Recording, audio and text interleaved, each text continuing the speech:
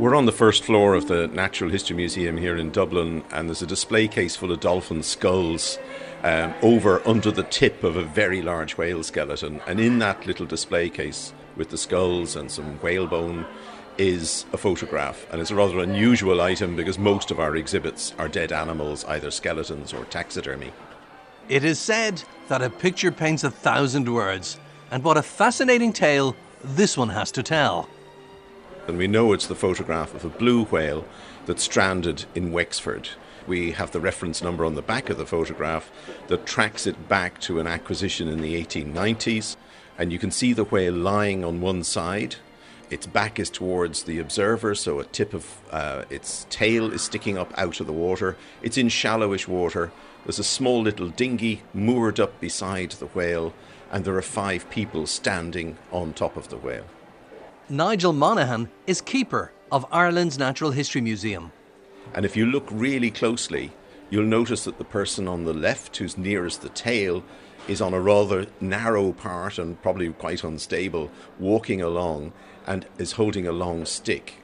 And if you measure back from that stick to some of the other characters sitting on top of the whale, you can see a line, and that line is no doubt a tape measure, because we know that they measured the size of the whale, particularly its length.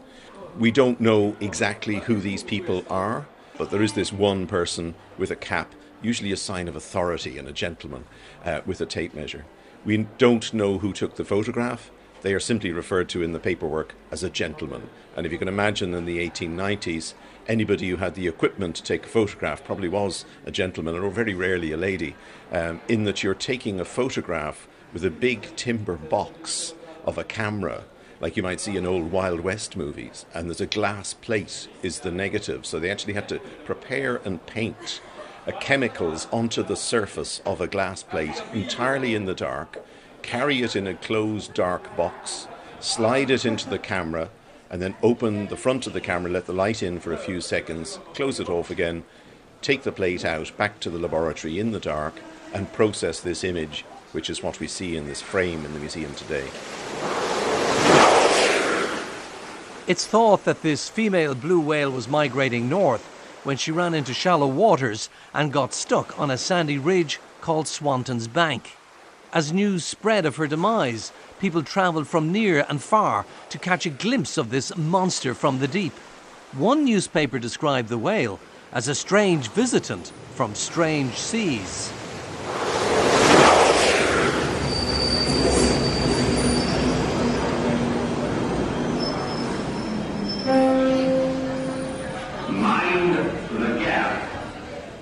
I've travelled to South Kensington in London, to the home of some of the world's most precious and fascinating historic specimens of life, earth and science.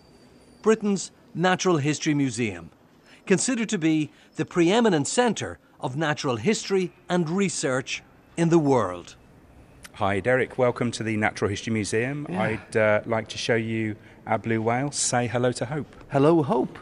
Richard Sabin is the museum's creator of mammals, and he's just introduced me to a 25.2 metre long blue whale skeleton which displaced Dippy, the famous Diplodocus dinosaur, as the museum's main attraction. And she, because she is a she, also has a name: Hope. We began conversations about making the changes back in 2014, and it was quite a surprise to everyone that Dippy was going to go. Dippy was going to be taken out, but we had to find a replacement specimen, something that would engage people with the natural world, but also allow us to talk about the science that we do at the Natural History Museum. A lot of science going on here. The authenticity was important too, because of course Dippy is a replica. Mm-hmm. This is what a lot of people didn't realise. The specimen that we wanted to replace Dippy with had to be real. It had to be imposing, something large that could fill the space in Hinsey Hall, but also talk about sustainability, about origins and evolution, and about diversity of life on the planet. Whose decision was it to get rid of Dippy in the first place? Was it yours? I have to say it wasn't my decision to get rid of Dippy. I'm glad to say that was made by somebody who gets paid an awful lot more than I do. Above your pay grade, so to speak. Yeah, way above. But I was instrumental in actually selecting Hope our blue whale as the replacement for Dippy for all of the reasons that I've mentioned, all of those criteria which we wanted to work to. And it wasn't, of course, just a new central specimen. It was everything in Hinsey Hall is new from top to bottom. Things from our collections that we brought out into the public space that we wanted to use to tell the story of life on the planet and the future of the planet. Hope is the same blue whale which appeared in the photograph shown to us by Nigel Monaghan in Dublin. You know, we've got this amazing lighting rig in Hinsey Hall, and it allows us to change the colour of the architecture in here, but also the colour of the whale. Now, as the day goes on, actually, the skeleton of our blue whale becomes bluer, more intense. And back in March of 2018, actually on St Patrick's Day, we washed the skeleton of Hope in a green light, and we put it on our Twitter page, and actually we had messages from all over Ireland, Irish people from all over the world who saw what we'd done. And it was a great appreciation by them. Well, a fantastic idea. And you would have been in good company, because monuments like Christ Redeemer in Rio de Janeiro goes green on St. Patrick's Day, and other landmarks around the world do a similar thing. But there's good reason to colour this blue whale green, because she is Irish. Absolutely. I mean, we call her the Wexford whale. Hope is the Wexford whale. Back in March, 25th of March 1891, she appeared in the waters of Wexford Harbour. She was seen swimming against the current, very, very heavy waters, and she beached herself on a sandbank called Swanton's Bank, which I believe has gone now. But she hit this sandbank and became stuck fast. Now, over at Rosslare, there was a lifeboat station, and one of the young lifeboat pilots, a chap named Ned Wickham, saw this blue whale, had never seen anything like it. And he tried to approach the animal, but of course on that day the weather was very bad, and the other thing, of course, this young female blue whale was very strong at that point, so it was very dangerous to try and approach her. So Ned went back to Fort Rosslare. He alerted his colleagues, and they watched the whale for the next day. On the second day, on the 26th of March, they were able to approach the whale. Now, Ned Wickham was very, very distressed, we believe, by the struggles of the animal. By the second day, of course, she was a lot weaker. She was starting to be crushed by her own weight out of the water. That's what happens with these large whales. And so, partly out of compassion, partly out of probably a financial realisation that there was going to be money in the remains of this whale, Ned Wickham had fashioned a homemade harpoon, and they managed to climb onto the body of the whale, and Ned placed the harpoon under the left flipper of the animal, and we think he may have struck the heart, because the description that came from Ned and the people who were watching at the time was that the sea ran red with the animal's blood. Now, the whale died, and of course at that point in time, given the political history of Ireland, it became property of the Crown. The British took claim of the animal under the Fish's Royal Prerogative of 1324. My goodness. Absolutely, yeah. So the Crown became the owner of the carcass and instructed the local receiver of wreck in Wexford to sell the carcass to raise money for the Treasury. So there was actually an auction, believe it or not, and the chairman of the Wexford Harbour Board, a man called William Armstrong, he bid in the auction, and he actually purchased the carcass of the blue whale for £111. Now, news had spread by then, of course, across Ireland and across Britain and across Europe and pretty much across the Atlantic to the USA that this blue whale had become available, and several people were interested in acquiring it. But chief amongst those was Richard Owen, who was the director of the Natural History Museum, this great museum in London, which had been open for 10 years. 1881 we opened. And what he wanted, Richard Owen wanted a blue whale skeleton to go on display. Why here. did he want a blue whale? The blue whale, of course, is the largest animal on the planet, the largest animal that's ever lived. And Owen, who was a great anatomist, felt that we should have a complete skeleton of a blue whale to show to the public and also to add to our scientific collections. So here it was. Absolutely. And it just so happened caught in local waters at the time. Yes, exactly. And it was a big job to process the carcass. Now, the interesting thing was, once the negotiations had started between William Armstrong, who bought it for £111 with the museum, he actually sold it to the museum for £250. Oh, right. So he more than doubled his cash. I bet he did. Some of the money went to Ned Wickham and his colleagues, and of course that would have been quite a sum at the time. I think it was £50 they received. And the story of the whale, the story of Ned Wickham and his activities, and actually Ned Wickham, the man, a great local figure, very heroic. It's still a very important story in Wexford today, and we've been lucky enough to have contact with the relatives, the descendants of Ned Wickham. But the skeleton itself, once it had been purchased by this museum, it took several months for it to be cleaned. Local people took the carcass apart. They actually dragged the carcass of the blue whale off Swanton's Bank and over to Raven Point, and they took it apart. And it took about 3 months. It caused a lot of smell, a lot of distress. There were bits of meat that were floating along the shores and disturbing rather more genteel people, I think.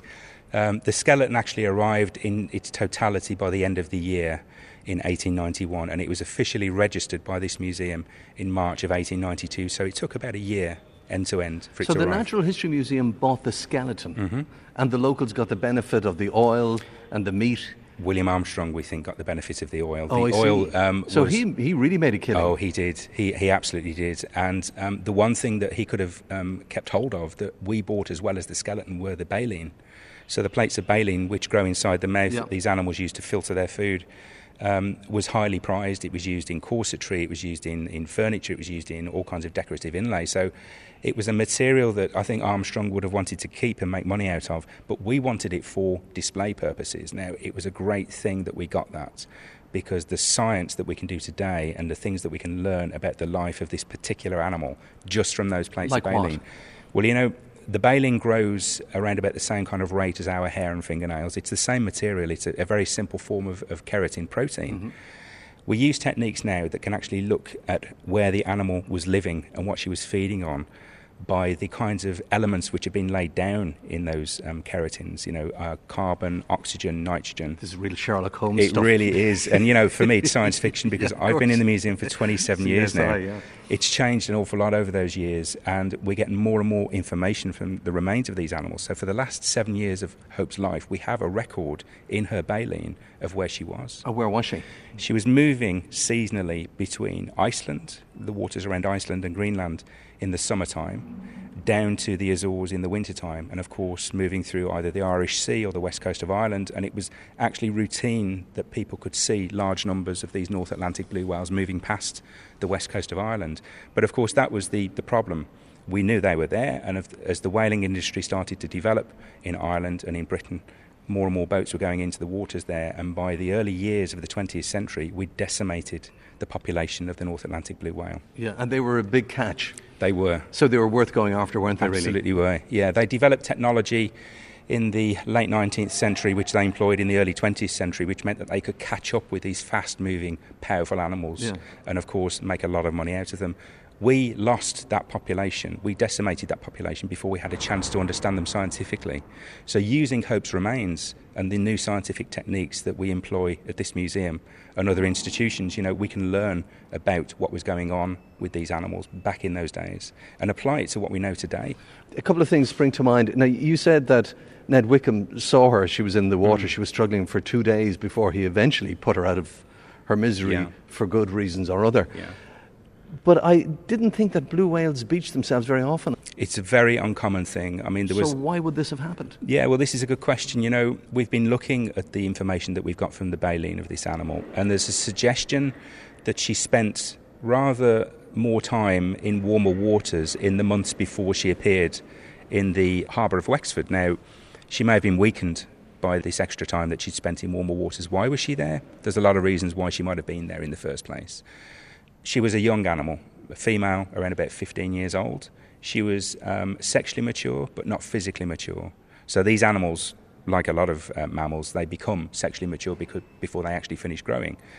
It may be that she had a calf, that she was actually nursing a calf, providing milk to help that animal grow, and of course that weakens a mother, that weakens the whale, and she may have been heading back north to start feeding again, but she was in a weakened state. She may have gotten into difficulties because of the rough weather conditions and found herself in shallow waters. No possibility she could have been harpooned already and just managed to get away? There's no record to suggest that actually happened. And of course, at that time, no post-mortems. You can't open her up on the beach Exactly. and see what this animal died of, but eventually died of a harpoon to the heart. And the heart in an animal like this must be ginormous. Huge, yeah. There's actually a heart of a blue whale that's been preserved at the Royal Ontario Museum in Canada recently. And, they're not as big as a Volkswagen Beetle as they often state they are, but actually about half that volume, so still a large organ and a huge amount of blood. A huge amount of blood. So how could you weigh something like that? Because presumably when it's dead and it's been cut open or cut into pieces, it's all gone. But you couldn't weigh, because you read all sorts of statistics about how long they are. Well, that's fair enough. Yeah. You measure them from nose to tail or something like that. I'm sure you have a scientific way of doing it, you might tell me. But how do you actually weigh a creature like this? Well, those data actually came from the early days of the large-scale whaling operations that started in the North Atlantic, and then once the North Atlantic populations had been depleted, moved to the South Atlantic, the waters off the Antarctic. And, of course, the whaling stations down in the Antarctic region, places like South Georgia, they were taking detailed volumetric measurements, weights, lengths, all kinds of data from these animals to maximise the economic value of them. But how did they do it? Did they cut them up into segments? Cut them up into sections, and they used cranes, and they had the kinds of scales that you would use to weigh, huge pieces of furniture or vehicles, or that kind of technology, effectively. Just give our listeners some idea of how large this animal is, because I know they can grow to almost 100 feet in old money. Yeah. And what can they weigh? 100 ton more? 150 tons. 150 tons. This North Atlantic blue whale, the Wexford Blue Hope, was measured at 82 feet. They probably go to around about 85, 88 feet in the North Atlantic. In the South Atlantic, they can be much bigger. But what we've got here is a skeleton that's around about 25 metres long. It's important to say that this animal, 85 years ago, almost to the day, this skeleton was being hung in the whale hall just around the corner from here. So this is the second time this whale has been on display? Yeah. She was kept in storage after she arrived in 1892. They realised that they didn't have the space or the technology to properly display her. So she went into the research collections. Basically, she went into storage until 1933, when they started to install her in the new whale hall, which is just around the corner from Hinsey Hall. By February 1934, she'd been put in position. She was the first animal to go in. She was at the top of the hall, and then progressively other specimens were put in place around her, and she was lost. You couldn't really appreciate the scale, the majesty, the incredible anatomical scale of this thing. It was huge, absolutely huge, but it was lost. And by taking it out of the whale hall and bringing it into this beautiful space in Hinsey Hall, it gave me an opportunity to apply new scientific knowledge. Now, the pose that we have the skeleton in, we have her in a diving, mouth open, flippers out, lunge feeding pose. And that's how they feed? This is how they feed. And I was fortunate enough to spend time out in the waters off California, Santa Barbara, observing these animals for a week, feeding, placing tracking devices on their backs from a small boat. Having a 30-metre long blue whale come up in the water next to you when you're in an 8-metre long boat is quite a thing. But it gave me the opportunity to see how these things move and then put all of that dynamism into this pose. Now, the significance of selecting Hope for this space was really centred around the fact that in 1966, the world realised that we were about to lose the blue whale as a species. The numbers had crashed all over the planet. It was about to go extinct. So people got together and they said, stop. It was an international decision. Let's stop this. We can't lose the largest animal on the planet. There was a moratorium, a ban placed on the hunting of blue whales. Since that time, from just a few hundred individuals, numbers are now up into the, say, tens of thousands, 30, 40,000. So it's allowing them to recover. We're actually starting to see more sightings of blue whales off the coast of Ireland again, going back into their old migration routes. So it's a story of hope. It's what we can achieve as a species, a human species, when we work together and say, we're causing damage to the planet, let's live sustainably. Hence the reason for the name. Absolutely. And what a perfect name it is too, and what a beautiful specimen. It is. It's incredible. It's done exactly what we hoped it would do when people walk into the hall. And bear in mind now, since July 2017, when we unveiled Hope to the public, we've had millions of visitors. Millions of people have been to see the Wexford blue whale. And I've been fortunate enough to host the granddaughters of Ned Wickham and all of their relatives and have them here and show them the specimen and go through the story and hear their stories and put it all into context. So as well as being a great scientific specimen, it has a great social history connection with Ireland. Any chance you'd give it back to us? I think it's staying where it is for at least the next 40 years. Ned Wickham was one of the first people to arrive on the scene back in 1891 as this magnificent creature was slowly suffocating. And as Richard Sabin has said, it was Ned who eventually put her out of her misery. Hi, I'm Liz Shield. And I'm Mary Costello, granddaughter of Ned Wickham. By all accounts, Ned was something of a local hero, and his memory lives on through his direct descendants. Well, Ned Wickham was born in 1871 and he died in May 1944. He was married to Margaret Duggan and they had 6 children, 3 boys and 3 girls. Ned Wickham was the coxswain of the Wexford lifeboat. So there was 5 generations of the family with the lifeboat. He served from 1899 to his retirement in 1925, and he was based in the Forth on Rosslare, which later was washed away by the sea. So I suppose Ned is probably best remembered for an incident that happened in Wexford Harbour with a special big fish, as I saw it referred to, which is not really a fish at all, but it's a whale. It's a blue whale. And I have a letter written by a first cousin of ours, Raymond Wickham, which was written to the National History Museum in London. So the letter goes on. It says, on Wednesday, March the 25th, 1892, Mr. Edward Wickham, an Irish fisherman living in Rosslare Fort, Wexford Harbour, noticed a commotion in the water. Mr. Wickham jumped into his boat and examined the commotion from a respectful distance, and at once perceived it to be something that would make even the Angler's Rest sit up and think. You've guessed it. It was a blue whale, and a whale of a whale. It was stranded on a sandbank, and at first definitely resented Mr. Wickham. By the next day, however, it had lost much its vitality in its efforts to leave the harbour. That Mr. Wickham was able to sail up and puncture it with an improvised harpoon. What a night there was at the Angler's Rest. Sold for £111. Subsequently, the British Museum authorities acquired it. Unfortunately, the whale was 82 foot long, and although, of course, there is a whale hall at South Kensington, the authorities had not got a vacancy that size. So for 42 years, the bones have been laying, so to speak, incarcerated in the basement storerooms at the museum. Recently, however, the completion of the new building was created, and yesterday the Wexford Wonder, beautifully placed together with iron and papier-mâché, was hoisted onto an elevated position 8 foot from the roof of the new hall. Mary, you remember your grandfather, yes? Well, very, very vaguely. I was 4 when he died. Yeah. But there are 2 instances that he was honoured in. His courage was readily demonstrated in, first of all, the rescue of the Puffin on the 11th of March 1906, when 6 lives were saved, and Ned Wickham earned a silver service medal and a certificate from the King of Norway. In total, I read somewhere, I think he rescued over 100 people. Over 150 people altogether, yeah.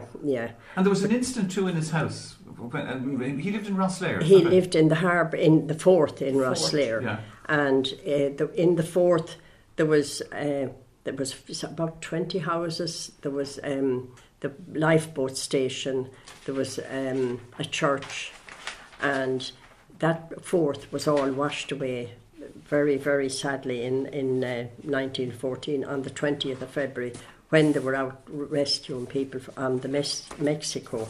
Now, for that rescue, the 9 crewmen of the feathered lifeboat lost their lives, and Grandad Wickham earned a silver clasp to add to his medal for his valour at that stage. But when he came back, his children had been all brought up to Rosslare.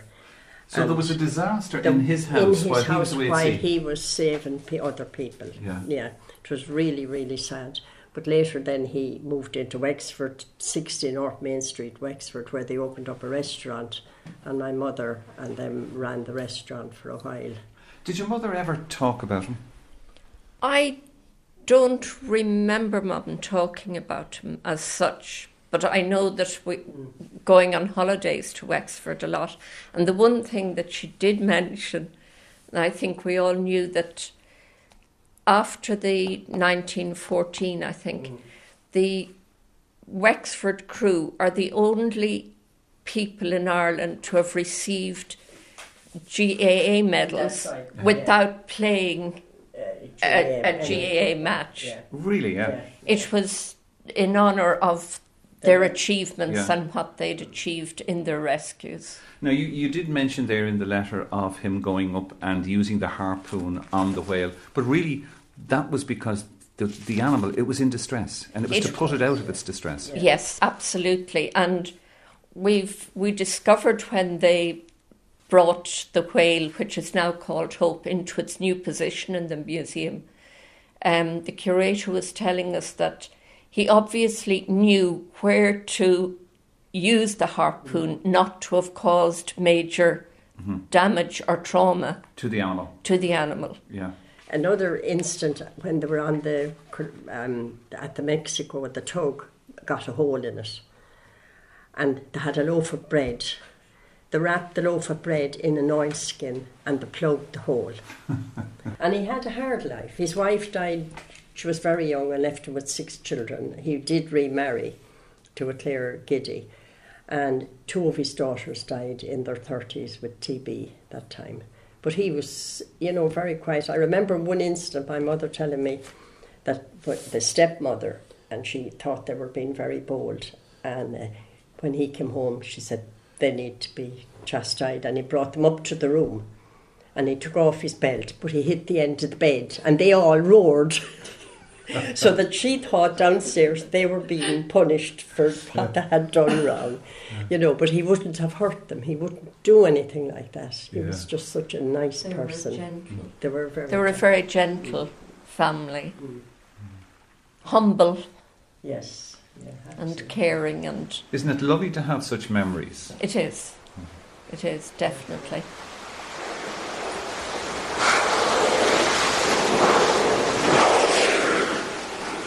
Research from the largest offshore whale and dolphin survey ever conducted in Ireland was published recently.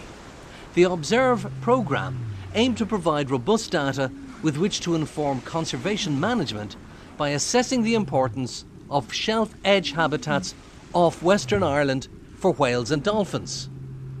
So it seems to be that blue whales are moving from feeding grounds to the north, along the shelf edge, along the deep water off the west coast of Ireland, to probably unknown breeding grounds. So here we are, the largest animal on the planet, passing down annually in Irish waters, but offshore, so we didn't know until we put down these acoustic recorders.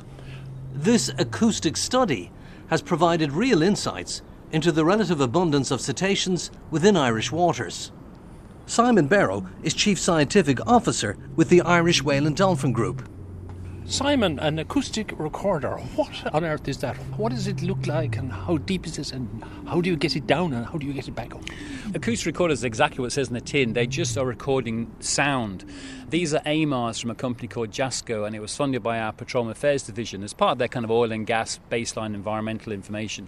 And we put them down in 2,000 metres of water, which is very deep. And the reason we do that is it's very quiet. And the quieter the background noise, the further you can detect vocalising whales and dolphins. So at 2,000 metres of water depth, we can detect a blue whale from 200 kilometres away.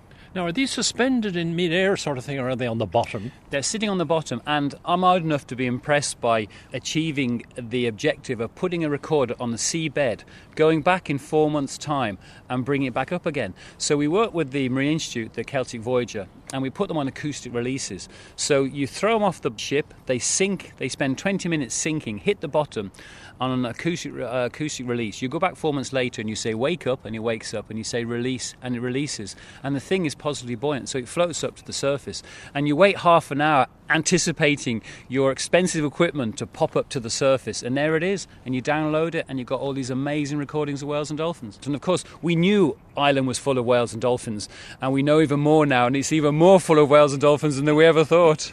Well, now this thing is open, it's listening to everything, all sounds that are coming in at all frequencies and so forth. What's the range? Can it listen to something 10 kilometres away, 100 kilometres away? It can. The thing about, you can only detect vocalising animals, and the thing about blue whales is is that they lose a very, very low frequency. So you're talking like 20 hertz. So we're talking about 4 kilohertz. So this is really, really low, and low frequency sound travels a long, long way. So it's way below our hearing range. So you need specialist equipment. So that's why we can detect them from up to 200 kilometers away. Whereas if you go to high frequency sound, things like harbour porpoises at 125 kilohertz, the detection range is very, very limited. So you can only literally pick them up from hundreds of meters away. And they have to be vocalising. So this is a great way of detecting vocalising whales. It's only the males that vocalise. But we're probably talking a steady flow of blue whales passing along the western seaboard, probably like 50 to 100, maybe moving down through the autumn and through the winter from the kind of northern feeding grounds.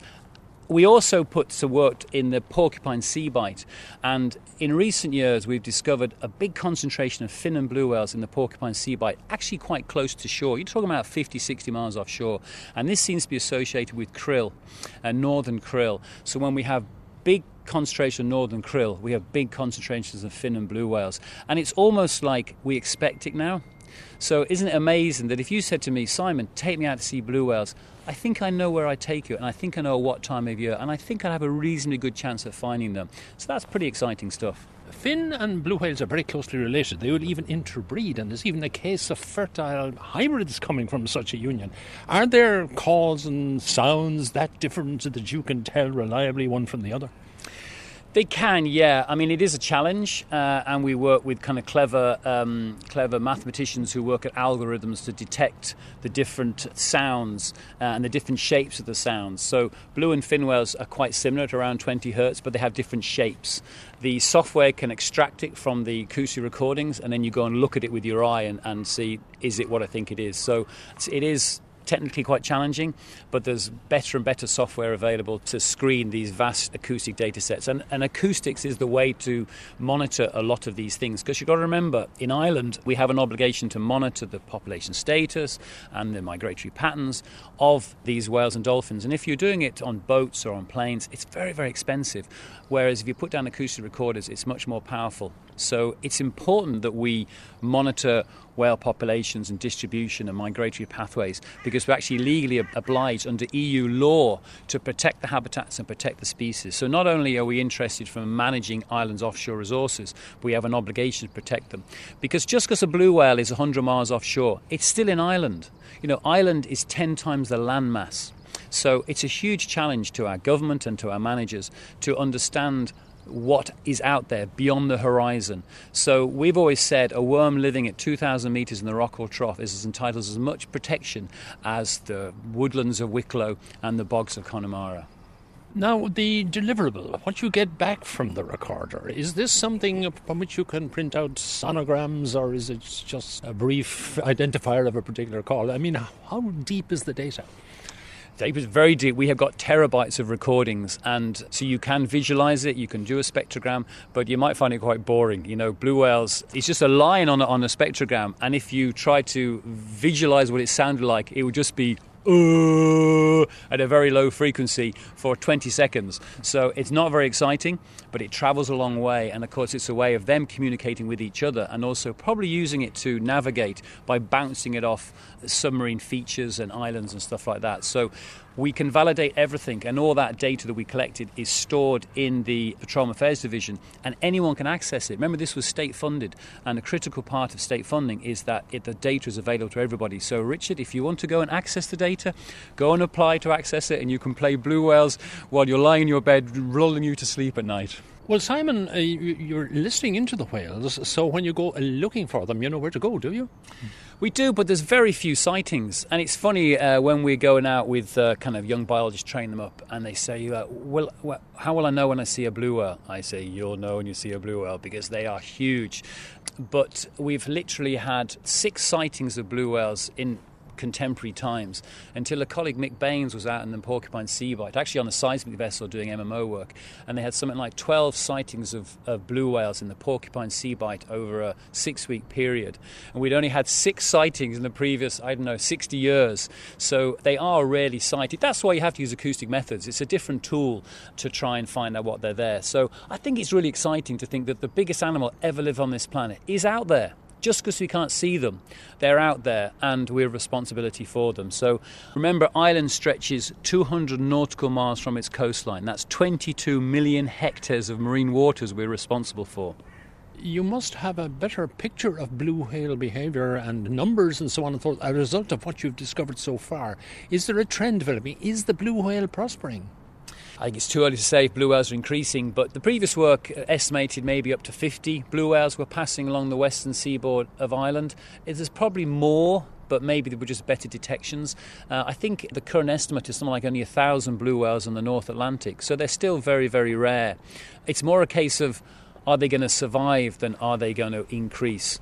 It would take a long, long time to work that out. But the fact that they're actually survived the onslaught of whaling, the fact that, we used to hunt them in Ireland. We killed 115 blue whales off the whaling stations in Mayo within 40 miles of the coast. So we're part of that whaling history, if you like. And now, hopefully we'll become part of the whaling conservation. The blue whale was driven to the brink of extinction by commercial whaling. Today, it's one of the rarest whale species, and it's estimated that there are only between 10 to 25,000 individuals worldwide. From here, it takes me about 12 hours by car to get to, so it's over 1,000 kilometers along the north shore of the Gulf of St. Lawrence. And if you look at a map, you will see a big island called Anticosti Island up in the northern middle part of the Gulf of St. Lawrence, and we're on the mainland just north of that. The closest point to the Anticosti Island is 18 nautical miles. Biologist Richard Sears has been at the forefront of blue whale research for more than 40 years. In 1979, he founded the Mingan Island Cetacean Study in Quebec, where he also started the world's first long-term observation of blue whales. The Gulf of St. Lawrence in general is a good place to study blue whales. In fact, I just heard this morning, a few blue whales in the Gulf still, amazingly, at this time of year, since it's been very cold lately, and so there's ice forming. Certainly from March, April to right around to November, there are fairly good numbers of blue whales that, luckily for us, come into the St. Lawrence, so close to where we are.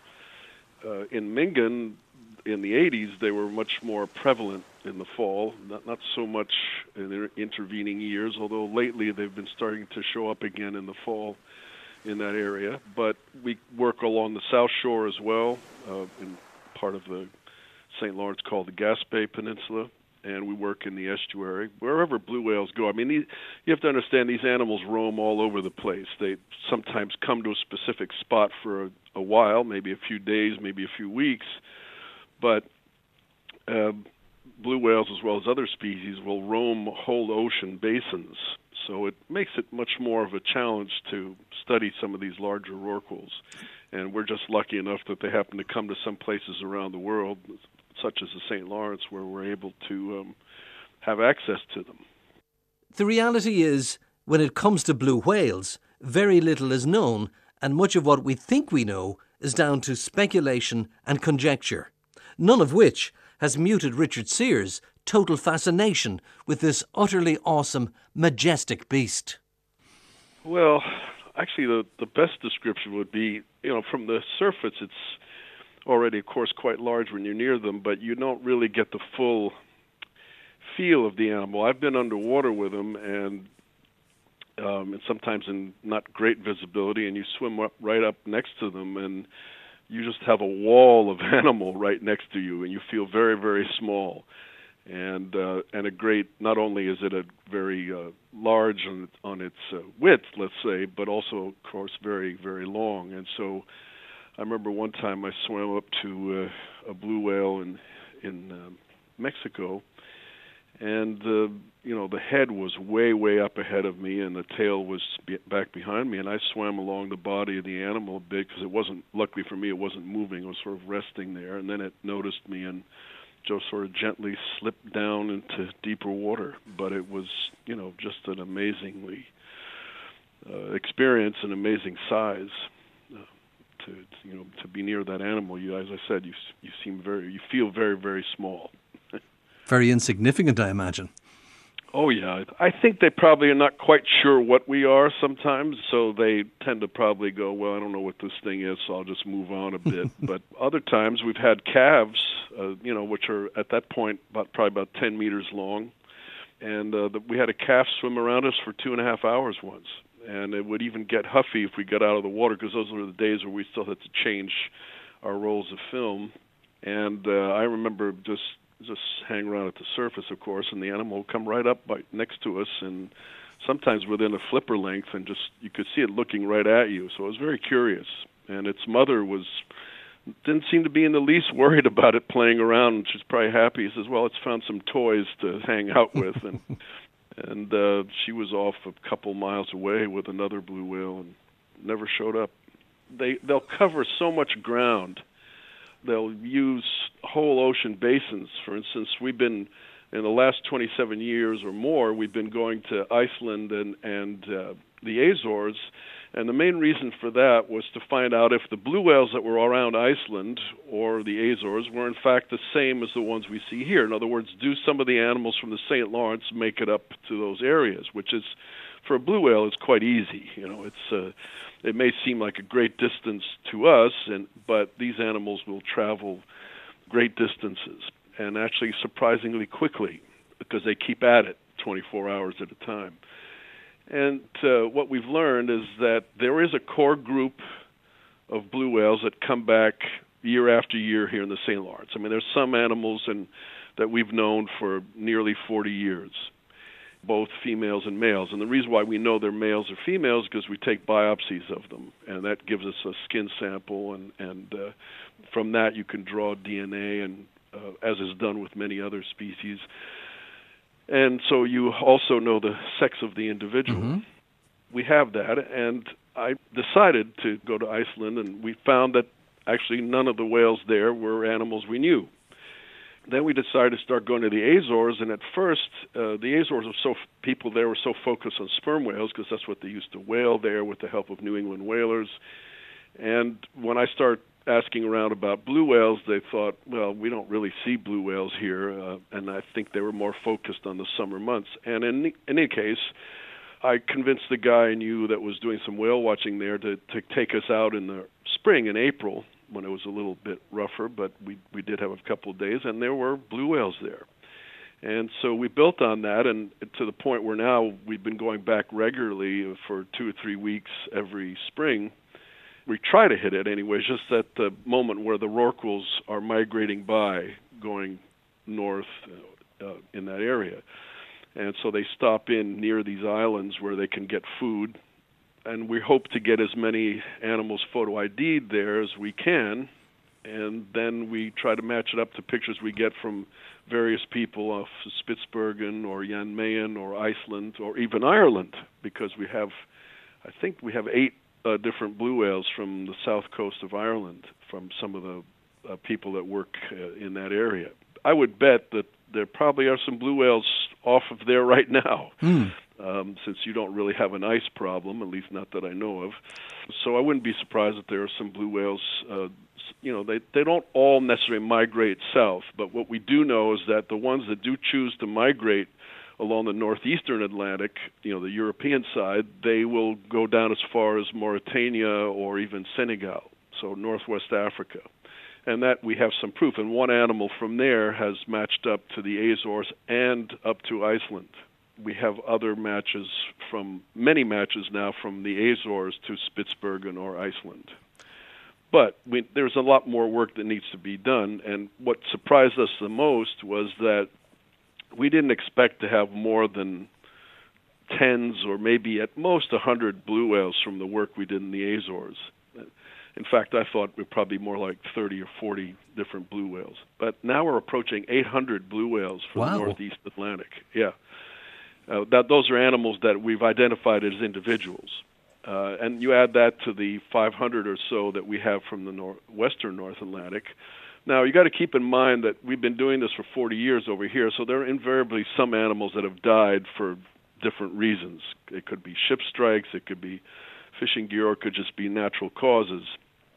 Whereas the work that we've done in the Northeast Atlantic, which is over a lesser period of time, and for much less effort deployed by us, we've got many more animals identified. So it seems to say that blue whales are not quite in as bad a shape as we once thought.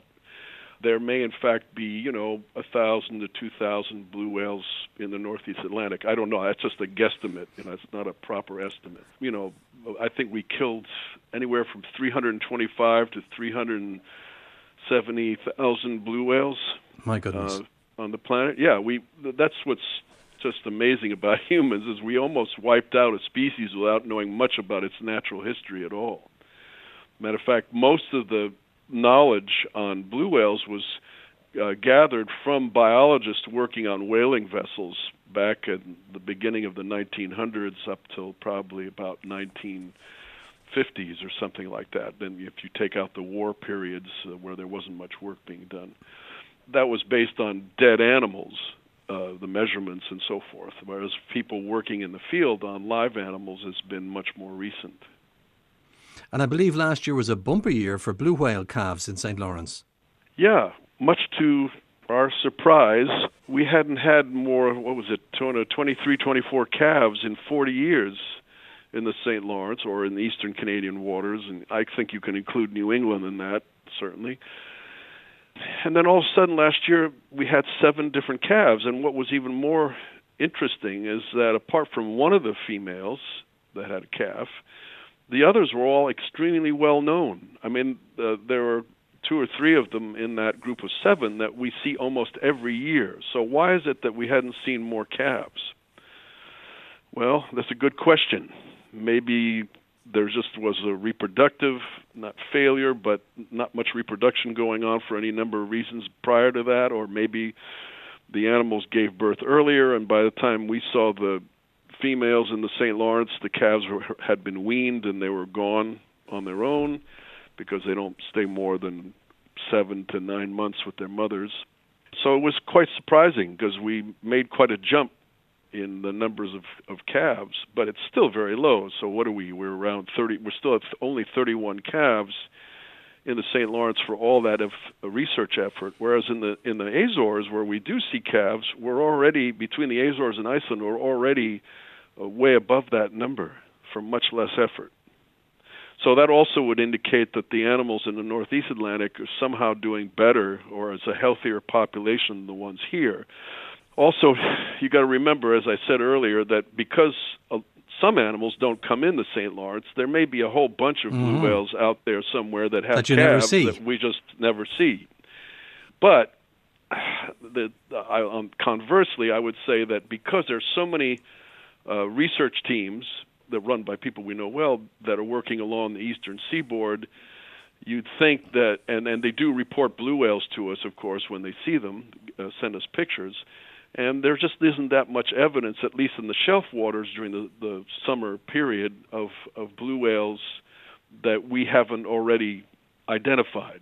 So it's doubtful that there are that many other calves, and also some other surveys that have been carried out in the Atlantic along the Newfoundland and Nova Scotia have not yielded any calves or even juveniles. I would say that the reproductive level in these blue whales is quite low.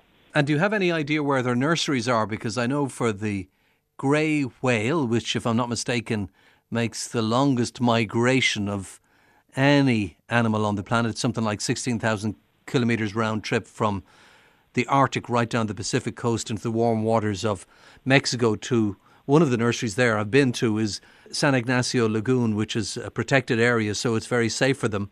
There are several nurseries in that area, but at least you can actually see how many come there, several hundred each year, and count the calves and see which ones are giving birth and which ones aren't giving birth and what's going on. Can you see anything like that where you are in the St. Lawrence? These blue whales, they don't seem to have a specific area, as far as we know so far, where they go. We do know of a female that went as far as the Carolinas, just a little bit on the shelf, but very far offshore. So it's possible that that's an area where these animals give birth. And we were lucky enough with that. That was a satellite tag we had on on a blue whale, and we were lucky enough to get 6 months from that tag, and the animal, we got the full migration south and back north again in spring. But she didn't have a calf that year. But the fact that a couple females now, based on our satellite tag information, have gone down along that area. So it's very possible it's somewhere out there. But I think it's not like humpback whales or right whales or gray whales, certainly. The breeding area doesn't seem to be quite as specific. They're very graceful in the water. I've seen a lot of video footage, but I'm just wondering, are they fast swimmers? Oh, yeah, they can swim fast. I think most of the time they choose to swim at about 3 to 4 knots. I translate that probably into, that's probably about 5 to 7 miles an hour or something like that. But if in the St. Lawrence, you can have, they can take advantage of tidal fronts. And there are some places where tides, when they're flooding, in other words, leaving the St. Lawrence, where they can get up to 6 knots. So if an animal wants to move from one point to another, let's say over 70, 80 miles, it can take advantage of the current as well as its own locomotion and even double its speed. Are they deep divers? They can. I think, in the St. Lawrence, first of all, it's not that deep, so they might get... In the estuary, we've seen blue whales feeding in water as shallow as 30 meters. Most of the time, it's probably anywhere from surface to 200 to 300 meters, and in some places they may get down as far as 600 meters here in the St. Lawrence. Now, if it's off the Azores, it depends on where the patches of euphausiids are. And if I remember rightly, a fin whale in the Mediterranean had a tag on it, and it got down to around 500 or 600 meters. So these rorquals are certainly capable of diving deeper, but not as deep as sperm whales or beaked whales. Now, I know we can't hear it, but I am told that the blue whale is one of the loudest animals on the planet. Can you explain that to me?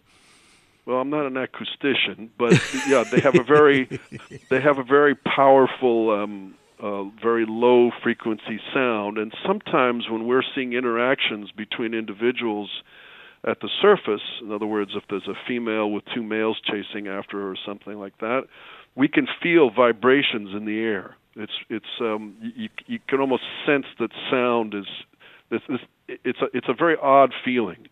And the first times that you notice it, you think you're just imagining it. But then when you look at the other people in the boat and everybody else is reacting the same way, you realize there's something going on.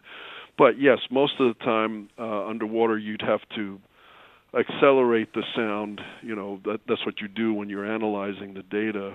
From what I understand, they even accelerate it 10 times to be able to hear it, and it's still very low in frequency, but it's very powerful, and it permits them to be able to send out sound signals over great distances in the water. Now, of course, there has to be another blue whale or whatever they're sending that sound out to be in the right place to pick up on that signal.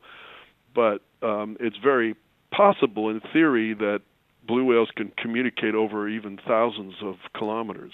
But they're not like orcas, killer whales, are they? They don't travel in pods. I have the impression of blue whales as being like, I suppose you could call them ocean loners. Well, I think it's also a question of scale. Now, the odontocetes do, such as orcas and pilot whales, sperm whales, they do choose to be in more tightly knit pods. And that's part of their social makeup. Mm-hmm. Whereas these rorquals will probably travel in groups, but the groups can be spread out 2 to 3 miles apart, so it's not as obvious. But because they can communicate over such long distances, Bob might be telling Bill over here that there's something going on, or maybe not. I mean, that's just an assumption. Maybe they don't care to talk to each other. But I presume if they have such vocalization capabilities, they probably do. What appears to be a single blue whale may very well be a single blue whale in an area, but if one had the presence of mind or the capabilities of looking around, you might notice that there are several others, but spread out over quite a large amount of water. And clearly, despite our best efforts to eradicate them, they seem to have discovered the secret to longevity. Must be the diet. 90 years of growing and more. Yeah, and maybe longer. Who knows? I mean, I think it'll take another generation of biologists before we know that for sure.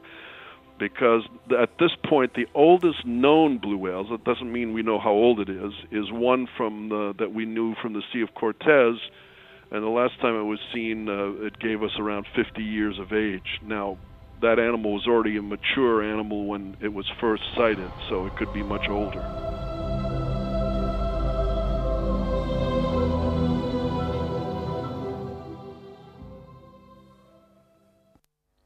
Mooney Goes Wild was presented and produced by Derek Mooney and is back at the same time next Monday night here on RTE Radio 1.